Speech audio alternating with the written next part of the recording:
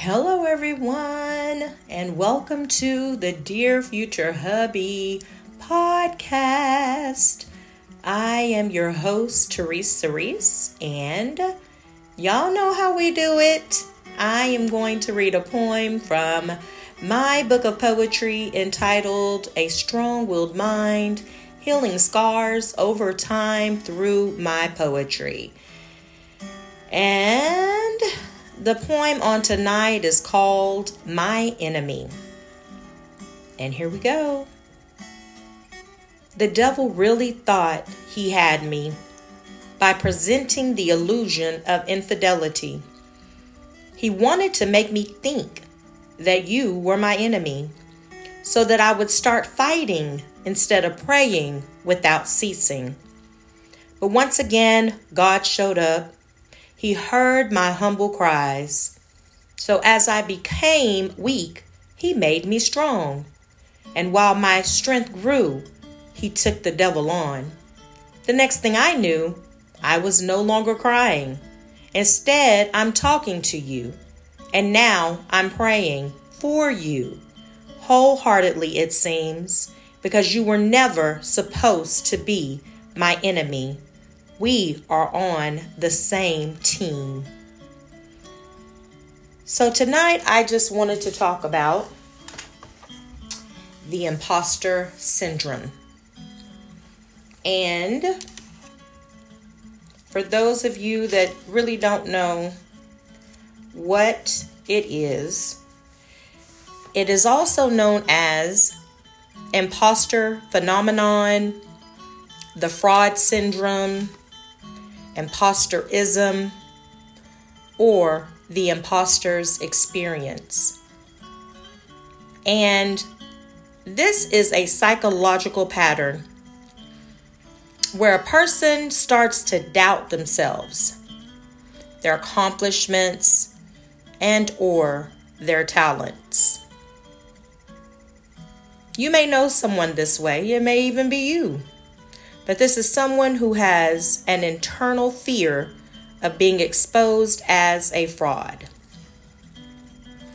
The sad part is that regardless of the fact that these individuals have proven themselves externally competent, very competent, as a matter of fact, these are people who experience this phenomenon and are convinced that they are not the real deal. But it's quite the opposite. It's something how they have truly convinced themselves that they're frauds. They even think that they don't deserve everything that they have achieved. So rather than take ownership for all of their successes, instead, they attribute their successes to plain old luck. Okay, so you won the Heisman Trophy. That was luck. Really? I probably said that wrong, but y'all knew what trophy I'm talking about. I thought about it after I said it, trying to sound all professional and things. I probably messed that title all the way up, but y'all know what I'm talking about.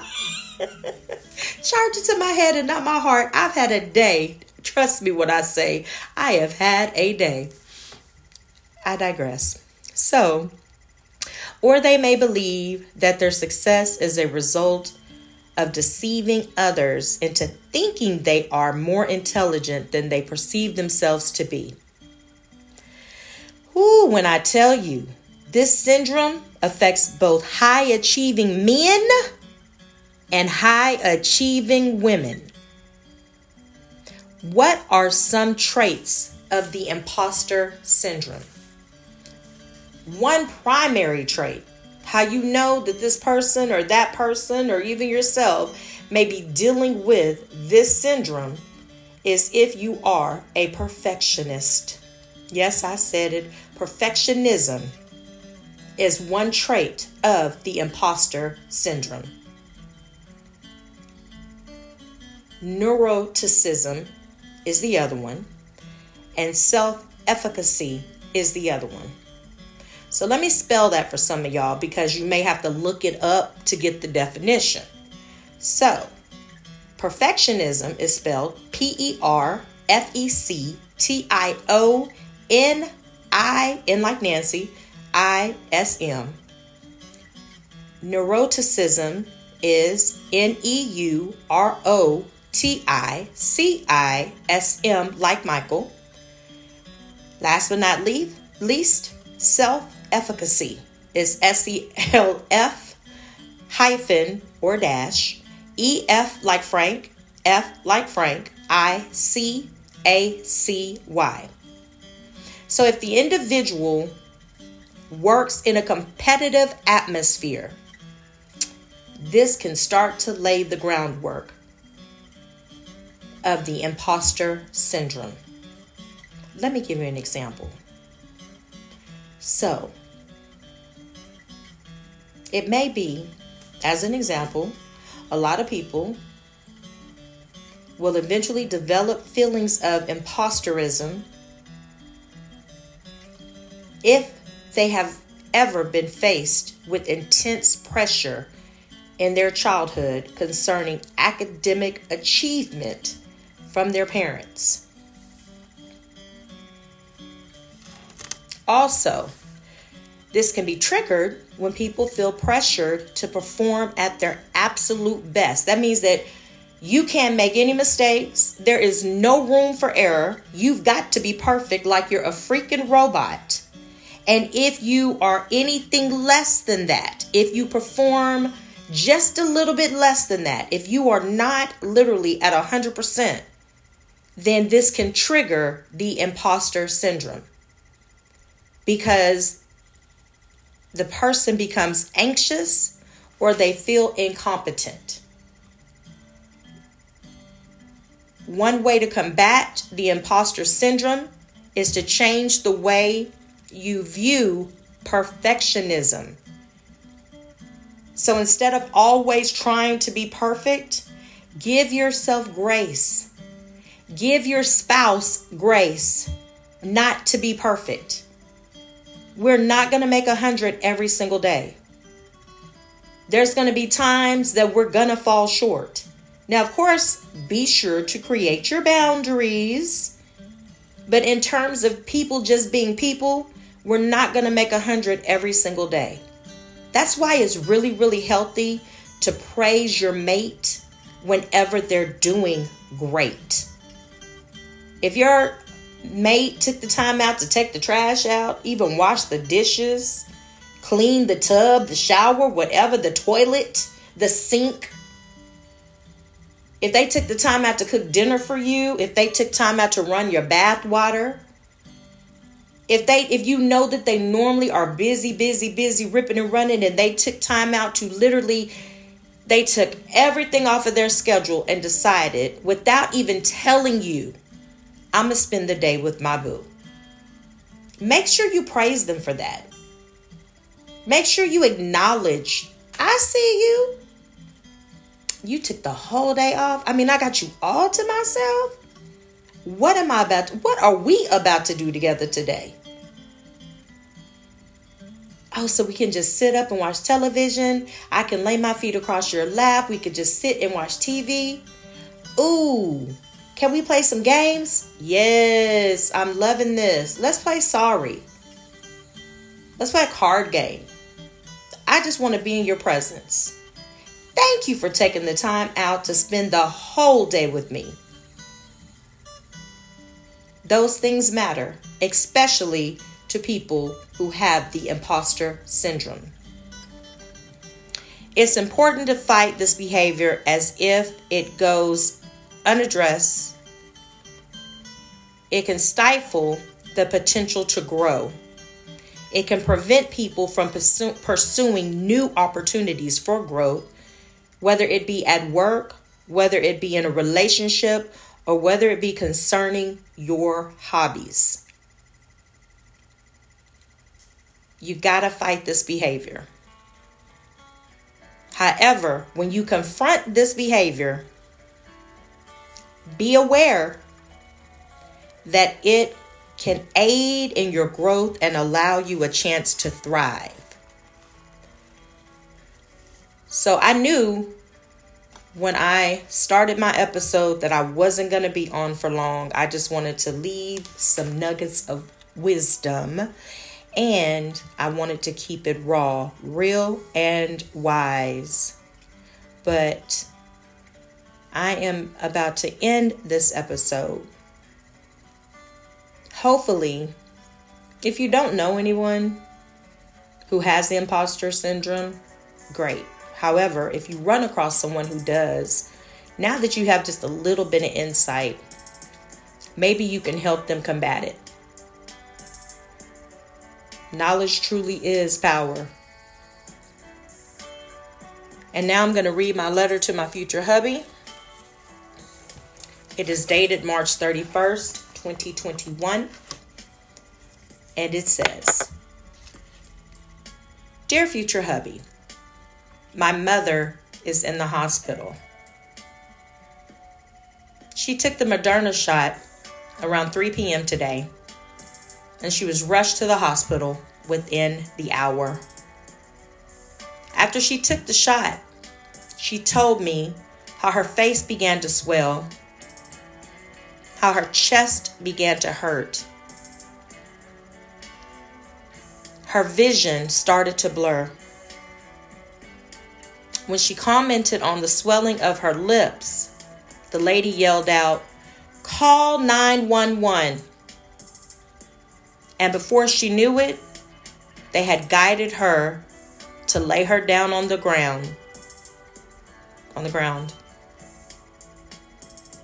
For a moment, when she heard the lady shout out, "Call 911," my mom looked around for the person in need, not realizing it was her who the lady was speaking of.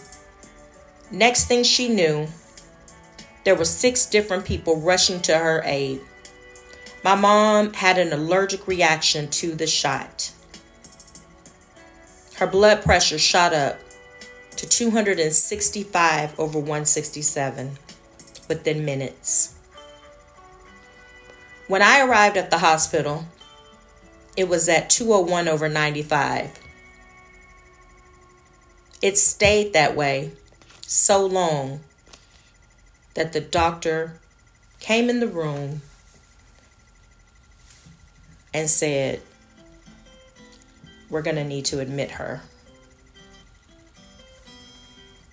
Please say a prayer for my mother." She asked me to hug her on my way out of that room. My words to her, "I love you, Mom. All I know is you better be released from this hospital." Right now, I'm a little emotional. We only get one mother, but we sometimes tend to take so much for granted. We act like we have so much time to spend with our loved ones, as if we control the narrative of their lives. And the truth of the matter is, we don't. This is why it is extremely important to love our loved ones now. To watch how we treat them. To be mindful of the words we speak to them and about them. The power of life and death is in our tongues. That's not just a scripture verse. It's a reality. I'm grateful for the moments I share with my mother. Now, don't get me wrong. We have our ups and our downs. But that's still my mama. And I pray for many, many more of those moments. I love you. Love, Teresa.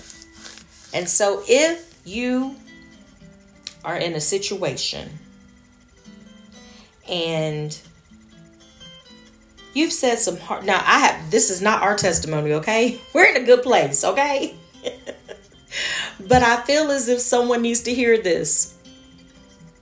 And so I'm going to speak from my heart. Because there are people that have done this very thing for me. If you're at a place where you are not seeing eye to eye with someone who you may have an alt with, who you may feel indifferent from, I don't know. They may be the person that you're married to. They may be the person that you're dating. They may be the person you're engaged to. They may be your very best friend.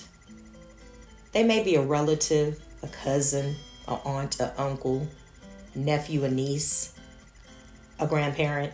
I don't know. But if you have an alt with someone, if you have a feeling of indifference towards someone, if they're not your favorite person right now, I'm not saying that they have to become your favorite person, but what I'm saying is try your best to make peace with that person. Y'all don't have to skip down the yellow brick road. You don't have to ease down the yellow brick road hand in hand. But try to make peace with that person. Because the way this world is set up right now, the fact that you're even able to listen to this episode, the fact that you are able to even listen to this podcast is a blessing. Let's not keep taking our blessings for granted. Take a moment to make peace, because these moments cannot be replayed. We're not going to get these moments back. When my mom said, I need a hug, and she said it like 3 or 4 times before I left that hospital room. I heard it the first time, but she said it like 3 or 4 times. So I knew by her repeating herself, my mom really wants me to hug her. And there was a time in my life, and it is not far removed from recently, that because I wasn't raised with affection, because I wasn't raised where my parents loved on me like that and ministered to me in terms of hugging me and hugging on me, as an adult woman, I found it very, very, very hard to submit to that side of my mom. Because out of nowhere, it's as if she went from, bye, y'all have a good evening, love y'all, to let me get up, let me get my hug. And it took a season for me to make peace with my past so that I could welcome my present in. We even exchanged words at one point because I was like, I can't be fake with you. I can't do this. I don't want to hug you. We've been there. But when I realized that the hug wasn't about me, that that's what my mom needed, then I surrendered. And I've been hugging her ever since. But we have a tendency sometimes to take things for granted. And I'm glad that I humbled myself enough to hear her heart, enough to start to apply what it was that she requested. Because I don't know how many more hugs we have left. So the fact that I was able to submit to her request, what may have seemed like, oh no, why am I doing this? Why are you even asking me to hug you? One day I may reflect on that, or one day she may reflect on that and be like, I'm glad I got my hugs. while she yet lived. Because we don't know which person is going to go first. There's plenty of parents who have buried their children. And there are plenty of children who have buried their mother. But if you love now, then whenever that time comes, whoever is burying whoever, at least they can have a moment of gratitude that at least I was able to love them in the now. Make peace. Make peace. I hope this has blessed someone. I know it has blessed me. Y'all do me a huge favor. Take care of yourself because there is only one you. Signing out, your girl Teresa. Y'all have a blessed one. Bye.